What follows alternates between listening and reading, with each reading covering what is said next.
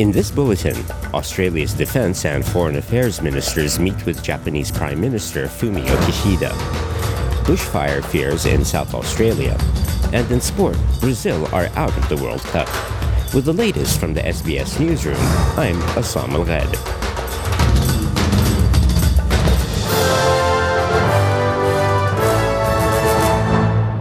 Australia's defense and foreign affairs ministers have met with Japanese Prime Minister Fumio Kishida on the final leg of a two-nation trip. Richard Marles and Penny Wong have been in the United States for security talks, including the first three-way defense ministers meeting with the UK. Deputy Prime Minister Richard Marles says Australia's relationship with Japan is more comprehensive and important than ever. We've had a rich conversation today about a whole range of areas from the Indo-Pacific, Taiwan, what the events that are taking place in Ukraine. And what's really clear is that there is a commonality of thought, a like-mindedness in the way in which we see the world, which informs the way in which we want to cooperate. While Senator Wong says Australia has a special relationship with Japan. We have a special strategic partnership, and it is deep and it is enduring. And it reflects the fact that we are bound together, that we are connected economically, we are connected because of our region, we are connected strategically. And as Richard said, we are also connected because of the deep ties between our peoples. Firefighting aircraft have been deployed and country fire service crews are on high alert with catastrophic bushfire conditions declared across two South Australian districts. Today's warnings apply to the Lower Eyre Peninsula and York Peninsula, with temperatures set to surge into the mid-30s and winds to increase ahead of a cooler change. CFS Chief Officer Brett Laughlin said while Saturday's catastrophic conditions were the first this summer, they were inevitable.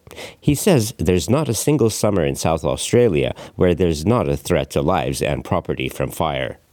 Opposition leader Peter Dutton has condemned the government's decision to place a cap on energy prices.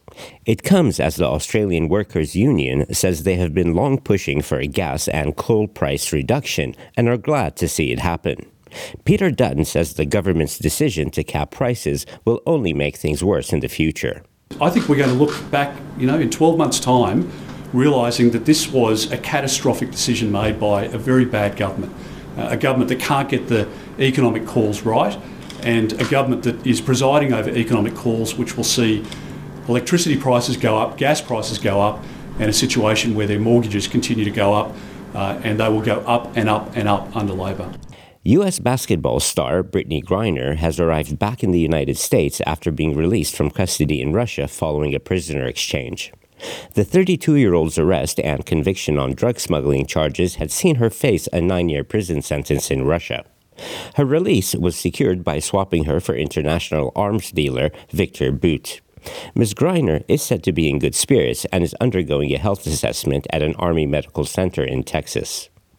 Russia's President Vladimir Putin has indicated he's ready to negotiate and reach an agreement over the war in Ukraine. Still,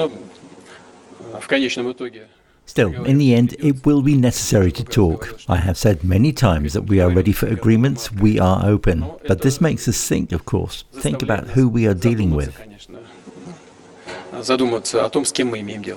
Mr. Putin spoke in Bishkek, Kyrgyzstan, following recent comments by former German Chancellor Angela Merkel that the Minsk Accords had raised issues of trust.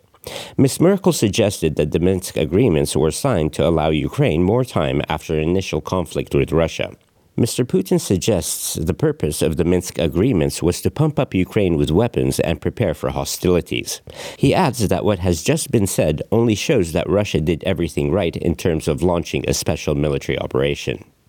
In sport, the quarterfinals at the FIFA World Cup in Qatar are underway with a shock result from the first game of the day. One of the tournament's favorites, Brazil, is out of the competition following a penalty shootout. Pressure here on Marquinhos. It's 4-2 to Croatia. He needs to score this. First, potentially decisive moment in this penalty shootout. Marquinhos! Oh, he's missed! Brazil are out! The shock has happened. Croatia, for the second time in the space of a few days, win via spot kicks. Final scores were 4-2. With the latest from the SBS newsroom, I'm Assam Al-Ghadib.